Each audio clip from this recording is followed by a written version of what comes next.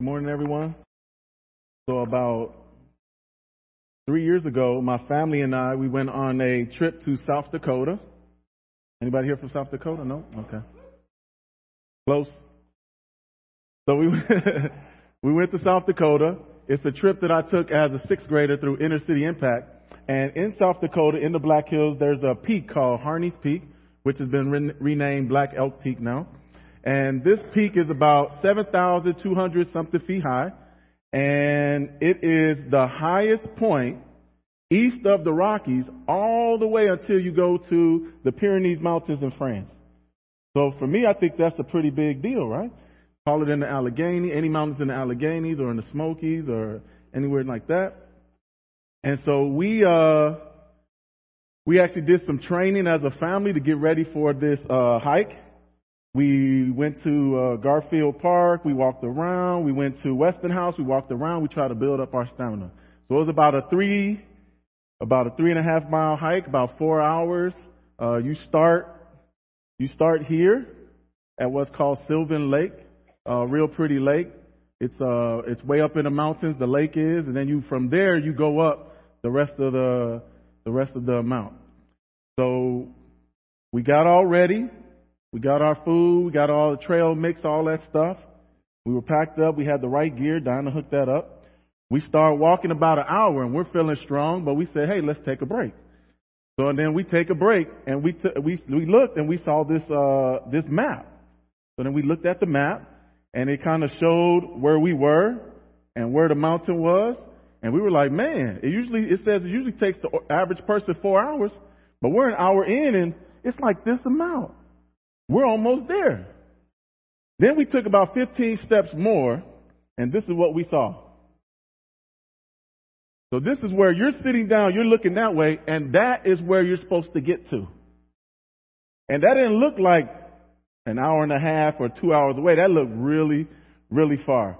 But we were committed. We were kind of broke it down. All the family looked at me like, did you research this right? Is it 4 hours one way? And 4 hours back? I said, no, it says 4 hours round trip. Like, I can read, right? I thought I was right. So anyway, we went through the hard work. We finally got up there. Those last couple steps were really rough. We're really tired. Kind of a little bit cranky, if I had to be honest. But then we finally got to the top. We finally got to the top. And what happens when you get to the top of a mountaintop? You guys know. It's just beautiful. You just stare out. You kind of forget all that stuff that was going on in your legs and in your chest. And you just look out and just say, wow, this place is beautiful. And you kind of feel like you're on top of the mountain because you are on top of the mountain and you kind of ruling over everything. You stretch your arms out like you made it, but you did it, but you feel that way. But I also remember like where we started from. And so we just remember that journey as we were eating up there. It was just kind of funny. We were like, man, remember when we thought we'd never be able to make it, but here we are. Some people were like, don't we have to walk back? I'm like, yeah, we have to walk back. But walking back is downhill, so that should be better. So there's something about mountaintop experiences. And physically, the one I've been talking about, we see that when you get to the top of the mountain, you realize that all your efforts, it was totally worth it. You're willing to go through it because you remember that view. You're glad you didn't give up because when you finally make it up there, you're like, wow, look at this. And there was a memory in all of us when we went home. We were looking up YouTube videos and trying to see other people when they got up there and how they felt about getting up there. When you look down from the top, you feel real proud of yourself. You feel like you really did something. And then one thing that was really cool is when we ate lunch up there, everything on top of the mountain tastes better. It was just regular sandwiches and stuff, but man, it tastes really good. Some cans of Coke. To celebrate, and it tasted really, really good. And then there's also this idea of what we call spiritual mountaintop experiences. And so I kind of have a list there. And similar to the physical, when you have these things happen, these great spiritual things in your life, sometimes it happens at a conference or when you lead someone to the Lord, or maybe you've had an opportunity to baptize someone. It brings a flow of joy and peace. And it just feels like, man, there's nothing on this earth that could compare. You're just really hyped up, really excited. It's one of them things you walk around with a smile when people think you've been doing something, but You've been doing something nice. You haven't been doing something crazy, right? You always feel like, man, things have changed. This is a game changer, right? Everything from now on is going to be totally different. This is a magnificent moment. This is a big turn in life. Another thing is you start to really feel and you're aware of God being close. Like there's a nearness.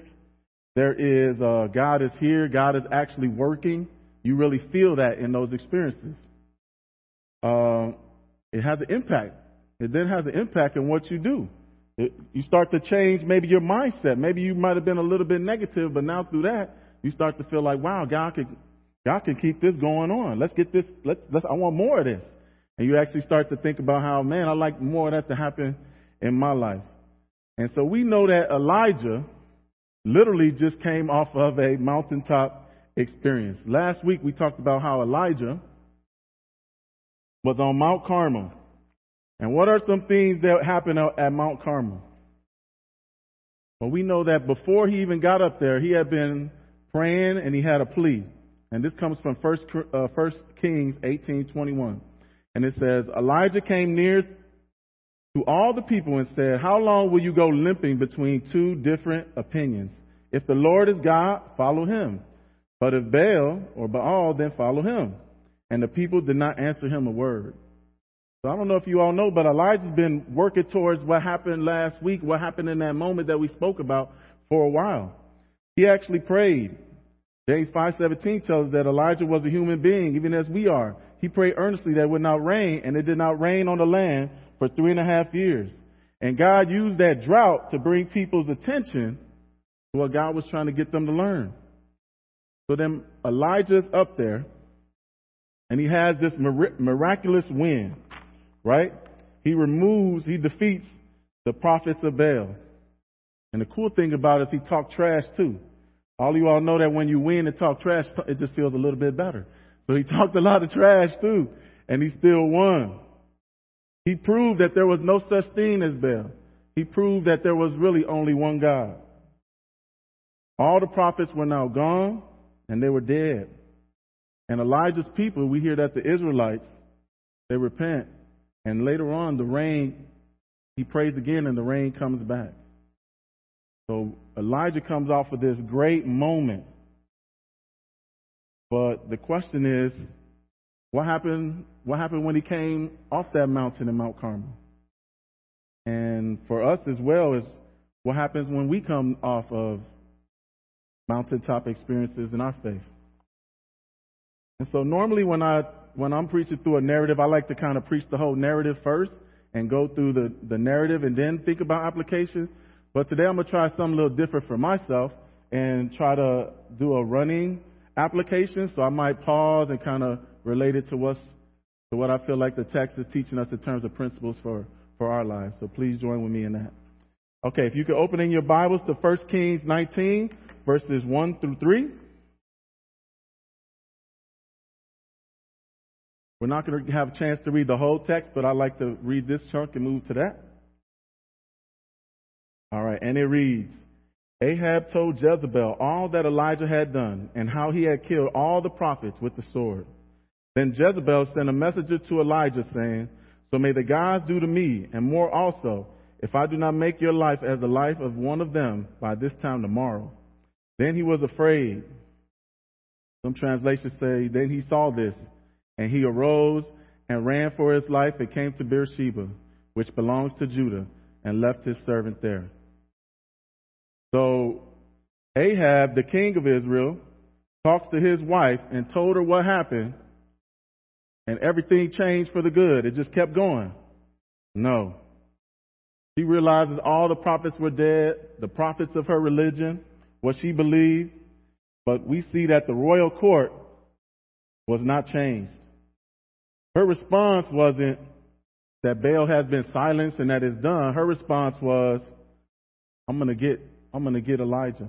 Her response wasn't Yahweh is God, let's serve him. He proved that, from when you have people in high position, they get the whole scoop, right? So he knew that they had called and cut themselves and done everything to try to get Baal to do something, but nothing happened. Even though knowing all of that, the royal court does not repent. They've been exposed, but they don't change. Elijah probably thought that what went on at that mountain was going to be an experience that changed everything. That was probably going to change Ahab and Jezebel. So what happens? He finds himself mistaken, and he's greatly discouraged. So he's fearful for his life, but I think a real big piece is that he's discouraged as well. When he saw the royal court's reaction, he arose and he ran for his life. And he went about 80 miles to Beersheba. And if you think about it, if Elijah wanted to escape and get away from Jezebel, he could have just went to Judah. He had a relationship with King Jehoshaphat, and he could have been okay going there. But we realize here that he went and traveled a lot farther than necessary to escape the death threat. So this speaks to his fear, but also a real big disappointment. He wanted to get away from that whole situation. And so he just kept going. Here's a quote from Spurgeon about this idea of what happens sometime after that mountaintop experience. Spurgeon says, Elijah failed in the very point at which he was strongest. That is where most of us can fail. It is the wisest who proves themselves to be the greatest fools sometimes. Moses spoke hasty and bitter words. Abraham failed in his faith, and Job in his patience. So Elijah, being so bold and courageous, fled from an angry woman. So Elijah won that amazing battle. But he didn't see the spiritual change and spiritual fruit that he probably expected. So this was a disappointing situation. He got threatened, and he was afraid. You know, there's times, guys, when we often feel the same way that Elijah feels spiritually. We struggle when things that we consider or we thought were going to be apparent spiritual successes that were going to continue, and different things or different sins we battled, and we had a big breakthrough, and we thought that would just never come back. But then it does, and we just get really, really disappointed. We almost get afraid as well, thinking that, man, is there any way to stay stable in this spiritual journey? We get afraid, and instead of standing there and working in that situation, we actually travel as far away from that situation as possible. I remember I read a book, and the book talked about how a lot of us, we try to bring people to the church, and the book said something, it had a strategy that said, well, instead of trying to bring people to the church, why don't you bring the church to the people? So a good hangout spot around Chase School was the little grassy area that's there now, but it used to just be this big empty asphalt parking lot. And that's where everyone just kind of hung out and played soccer, older people, gangbangers, younger people, kids. And so what I decided to do was I started to go and just hang out there as much as possible. Probably like 2-3 times a week. They always played soccer. I don't play soccer, but I wanted to be with them. So then I started playing soccer. Gerald would go with me. He remembers.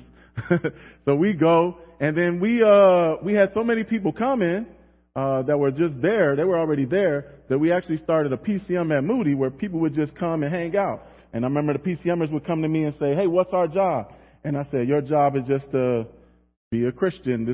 We're just going into a place and hanging out there. That's what we're doing. So soon, a lot of students know I'm a church guy. So one of the kids was like, hey, why don't you, when we take our break, and Rebecca Williamson used to bring snacks all the time. So they said, when we have our snack break, Mr. Board, you should talk about God.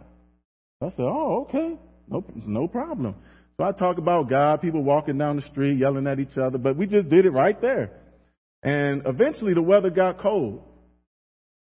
So they asked me, they said, hey, this has been really fun. We like hearing, about the Bible. What are we going to do? And this was before I came to Good News. I said, well, there's a church down the street with a gym. I'll go ask them to see if I can rent it. And Good News Bible Church rented it to me for super, super cheap. And so once a week for about 2.5, 3 hours, we would go and we would play sports in the gym, and we would have a time where we got into the Word. And at first it was very, very tough.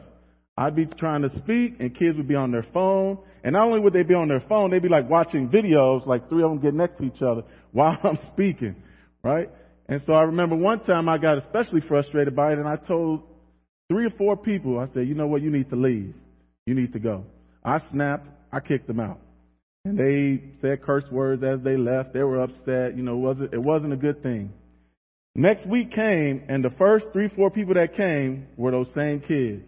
And they said they were sorry. They brought me a bag of chips and a Gatorade, which means they know me, right? So then they started coming. And when that happened, I went back to the way I was discipled, and I said, you know what we need to do right now? We need to go to camp. We need to take this group to camp. Because at camp, we can get them away from the craziness of the area. Nobody's cell phones works at this camp. Like, we need to go to camp. And they need to see God's beauty, His creation. So we went to camp. And let me tell you all what I was thinking. I was thinking that if I could get these people in camp, and if I could get multiple times where I got to engage with them in the Word and God's beauty, that I thought we had about 15 kids come. I thought all 15 were going to become Christians, and then we would disciple them, and we would literally change the whole scope of what was going on at Chase. So I poured into this. I PowerPointed it up. I did everything I could to get it ready. I had Bibles ready. I had people back home ready for when these kids became Christians. I just felt like this was going to be the story. And so we went to camp, heard the Bible study. After the Bible study, they were like, that's cool. And nothing happened, guys. Nothing happened spiritually. We had a great time, but that's it. And I remember when that happened to me, I didn't want to go back to that playground. I didn't want to go back to even messing around with just keep doing this and keep doing this. I was really frustrated. I was really out of it. I think a lot of us have similar stories like that too, where times you were like, you know what? I'm all in this time. I'm all in. Let's go. Let's go. You start hyping yourself up, right? But then it doesn't happen the way it's supposed to. You know, you lead someone to the Lord, but then maybe 3, 4 months later, they actually start exhibiting behaviors worse than before you knew them, right? So there's a lot of things that happen that cause great fear and disappointment. And what happens is negativity starts to set in. Sometimes when you talk about witnessing, some people say, why? Why are we going to do that? I've witnessed a lot of times and nothing happened. You hear the language there? You hear someone talking about conversions. Yeah, they convert for a while, but then, we never know. You could tell someone, we just led 2 kids to the Lord, and they say, well, watch out. Let's see how they turn out. Don't get too happy. We don't want you to break down if they start acting crazy. Have you guys heard these conversations? We've also heard people say things like, unity between brothers and sisters. I'm just going to have my group in church, and that's just going to be my group in church. There's no way we all get along. There's no one like that. There's no situations like that. And so all this negativity comes from a spiritual high that then isn't sustained. And when real life kind of hits, we just kind of get into a pity party. So let's look at Elijah's continued behavior here. You guys can turn with me to verses 4 through 8, same chapter. Look at what Elijah does. But he himself went a day's journey into the wilderness and came and sat down under a broom tree. And he asked that he might die, saying, it is enough now, O Lord, take away my life, for I am no better than my fathers. And he lay down and slept under a broom tree. And behold, an angel touched him and said to him, arise and eat. And he looked, and behold, there was at his head a cake baked on hot stones and a jar of water. And he ate and drank and lay down. And the angel of the Lord came again a second time and touched him and said, arise and eat, for the journey is too great for you. And he arose and ate and drank and went in the strength of that food 40 days and 40 nights to Horeb, the mount of God. So he started to go even beyond the distance of Beersheba. He secluded himself even more. Is that not what happens to us when we're in rough situations? We start to seclude ourselves even more. As if we weren't secluded. He wasn't secluded enough. He even went further. This mighty man of prayer. Remember, he prayed and rain didn't happen for 3 years, 3.5 years. He prays again and rain happens. But now listen to his prayer. What does he pray? That God would take his life. God, we're talking about depression here now. We're talking about suicidal thoughts, extreme, exaggerative language. And the irony of this is, what do we know about Elijah? He actually one of the few people in the Bible that never dies. So, so thank God that he doesn't answer all the prayers that come out of these mouths, right? Because then Elijah would have been done right there. And if you think about it, if he really wanted to die, he could have just stayed in the same spot. So that's how we know that he's being exaggerative here, and he's kind of in despair. So Elijah misjudged himself compared to others in ministry. Do you guys get that one part where he talks about, let me read it again. He says, "For I am no better than my fathers." Maybe he thought with his great victory, he was starting to feel himself. He was starting to feel like, wow, look at how God has used me. Look at this great victory. But then when it didn't come out with the spiritual fruit or spiritual action that he desired, he's like, I'm no better than all these other people I read about. So he's starting to use language that is really in despair. You know, other people have failed. I'm failing. Maybe he thought he was better than them and realized he wasn't, that he was a man as well, even though God had used him in so many miraculous ways. So what does he do?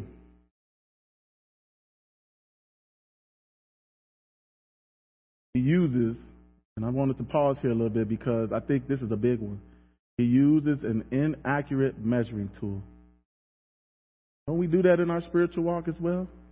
We use tools to measure what's going on in our spiritual walk that I don't know if we're supposed to use. Here he's comparing himself. Here he's measuring himself when he's in a real bad situation and not realizing where he is mentally and spiritually. So we do a lot of similar things to Elijah here as well. When we begin to despair, we start moving towards depression. Our language is exaggerated, it's extreme, and common sense and reality sort of go out the window. But you guys notice what God does here? He takes care of Elijah. And specifically, he takes care of his physical needs. First, he got him some angel food cake and something to drink, and he gave him some rest. And so there's a real practical piece there. And this is a piece that Good News Bible Church is really good at. If you ever get sick or something really bad happens, this church will come alongside you and angel food cake you and give you something to drink as well. And I praise God for that. This is a really good church for that. Several years ago, in a span of 29 days, I had both of the mothers in my life pass away, and I didn't have to cook a meal for about 40 days and 40 nights, just like here. Okay? And I'm not exaggerating. It got to the point where we were like, we're okay. We had everything stocked up. We had leftovers going crazy, right? So we see that God took care of his physical needs. And when people are in that despair, spiritual despair, their physical needs being met is very meaningful. So God sent Elijah on a 200-mile, 40-day trip to Mount Horeb, which is also known as Mount Sinai, where he met Moses. And this shows that God did not demand, notice this, he didn't demand an immediate recovery from Elijah. And isn't that sometimes our mistake as other believers trying to help someone who's struggling? We kind of go and say, I'm coming to visit you. I'm bringing you food. I'm helping you. All right, it's over. You're done. No more depression. No more sadness. Come on, you got to get up. I mean, I've heard people, like, after minutes of someone hearing that someone in their family died, they text them and tell them, well, you know, you can't dwell on this. It's like it just happened. Like, who taught you that? Right? So we see God gave him time and didn't make him immediately fix himself or get fixed. He gave him time, and that's something for us as well. I've told this story a couple times, so I'm sorry if it's a repetition to you. But I remember one time there was a text sent to many leaders who were on the same text chain, and the person was saying, this person in my family passed away. I just want to let you all know. And I remember I was the first person to respond, and I put, man, that sucks. That was my spiritual leader. Man, that sucks. That was my text. Other people responded. They had Bible verses. They had God loves you. And I was like, man, my text is kind of whack. Like, I should have thought about this before I sent the text. But then the person called me and said, man, your text ministered to me greatly. I was like, oh, for real? Why? Oh, you just kept it real. Like, everyone else was just kind of speaking around it, or I felt they were just throwing out things, you know. But man, that really helped me when you just kind of kept it real, because death does suck, right? For a lot of us. And so I just want to tell you all that story because we need to be careful with the quick fix and be calm and stay and help like Jesus, like God did here with Elijah. So God sustained Elijah for the journey ahead, and he gets there. We don't have time to read 1 Kings 9 through 18. But one of the big questions that comes up there is this question here. He asked him it 2 times. So the first time he asked him, he says, "What are you doing here? What are you doing here, Elijah?" And notice what he asked him. What are you doing here? But what did Elijah answer? Why am I here? So he started giving him excuses. Let's look at this excuse. He says, and I underline I just to show how he's become so eternalized. He's not thinking outside himself. He says, I have been very jealous for the Lord, the God of hosts, for the people of Israel have forsaken your covenant, thrown down your altars, and killed your prophets with the sword. He's even separating himself from other people, from his own people. So he's really isolating himself here. And he says, and I, even I only am left, and they seek my life to take it away. So not only is he isolating himself from everyone else there, he's also saying a lot of I. He's I-focused. I am the only one left. Is there any way for him to know that fully? But it doesn't matter when you go into depression.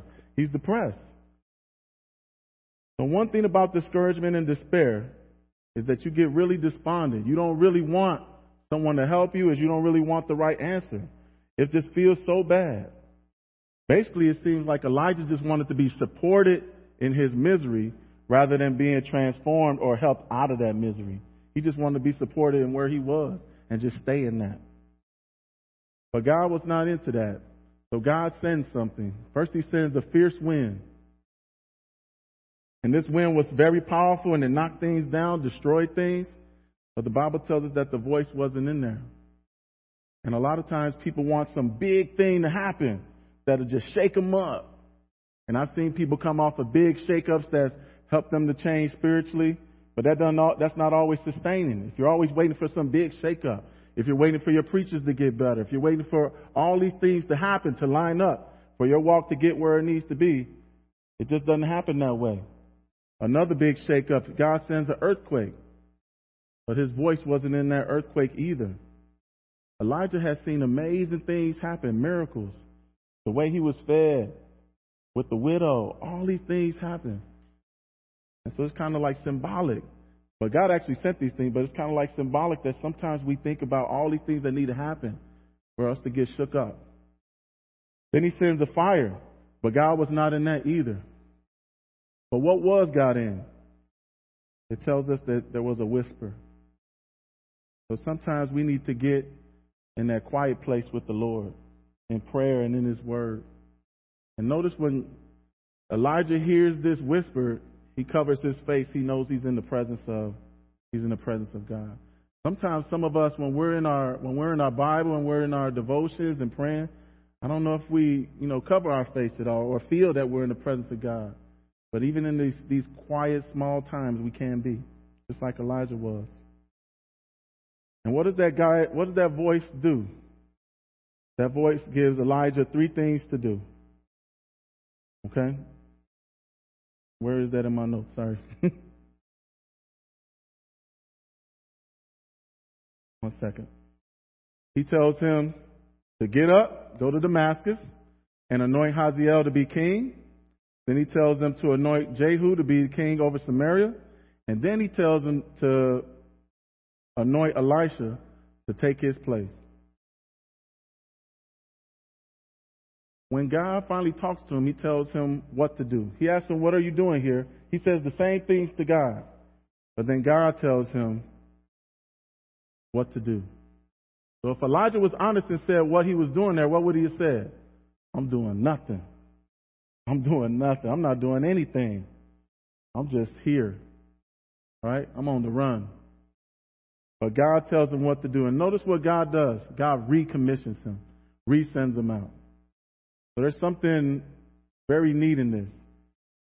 One of the ways you get out of spiritual sadness and depression is in the actual doing of what God has put on your life from the get-go. So Elijah goes and does what the Lord tells him to do, right? God put him back to work. God got him away from his place of hiding in the cave, of doing nothing, and commissioned him back. We get out of depression and spiritual sadness by doing stuff, guys, by doing God's work. And then the Lord starts to put this little big thing at the end, which this is always real encouraging. What does he tell Elijah? With all that I language Elijah was using, he tells him, you are not alone. You're not alone. What does he tell him? I have 7,000 men in Israel whose knees have not bowed to Baal, whose lips have not kissed his image. He thought he was only one, and he was wrong 7,000 times, right? That's what he thought. He said, you're not alone. You're not alone at all. So an application, and really trying to bring this home, you guys give me a couple more minutes. When I think about just 3 situations, if you're depressed spiritually, if you're in that right now, or you're moving towards that, if you're speaking in exaggeration, if you feel exasperated, you feel like you've been doing some of the right things, but you're just not encouraged to continue that work, allow the Word of God to change your heart. Allow the Word of God to recommission you. Pray to the Lord for guidance and care during this time. Allow your spiritual family to do its thing as well. If we isolate ourselves, it's really hard to get encouraged. We have to make sure that we allow our spiritual family to work with us. And remember, spiritual family, give them time to work on it. We don't want immediate change right away. I mean, that's what we desire, but it doesn't always happen that way. We want to give them time, but don't give them too much time, right? Second situation, if you feel isolated spiritually, remember what God told Elijah, that Elijah was not alone, and you are not alone either. There are other people who are going through similar situations and struggles that you are. And there's other people who are going through worse than you are. You have brothers and sisters in the Lord who are going through it, guys. Open up and share your concerns to the Lord and to your brothers and sisters in the Lord. And seek accountability and fellow believers to be with. Don't isolate yourself. Get back in the game. Start small, and then more and more start building relationships with other believers as you're getting on your feet. And then lastly, I think this is really neat. One of the ways God helps Elijah is he sets him up for a discipleship relationship. Do you know how beneficial it is for you to be in a discipleship relationship? Whether you're the one being discipled or you're the one discipling someone. Either way, there's just something that when that is going on, and that's very strong in your life, those are probably some of the most powerful times in your spiritual walk. So God gave Elijah someone to disciple, and they enter into that relationship. I remember when some people who I have poured my life into, my wife and I, and our family, they've been in our home, they slept over, they stood in, we've poured into them. And I remember one time they said, well, I got a Bible study I have to lead at my church. Can I come over your house and we talk about how to do it? And then I was able to hand them like lessons and PowerPoints and this and that. And I even gave them the outfit I wore. No, I'm just kidding. You just hand them everything to them. And then they sent pictures back to us of them teaching that Bible study. And you see the same PowerPoint that they probably fixed up and made look nicer. But you see that same lessons that you gave being continued and pushed forward. So some of us are ready to make sure that we are in discipleship relationships. So this is the last sermon in our series about Christians in the culture. And I just want to kind of wrap that up and say that we need to be filled in our relationship with God. All these people that lived in their society and had struggles, they were filled. Remember Daniel in his prayer life and his prayer routines. Remember what Elijah was able to do, and then how God set him up to do more in the future. Remember Shadrach, Meshach, and Abednego, who knew the importance of knowing the standard and what line they were not going to cross, right? Remember how they were all great workers. In their workplace, almost all these examples were great workers and had a great testimony. And we will become spiritually worthless if we're not very much like this to the culture around us. We're going to be like Elijah and keep arguing why we are here rather than what are we doing.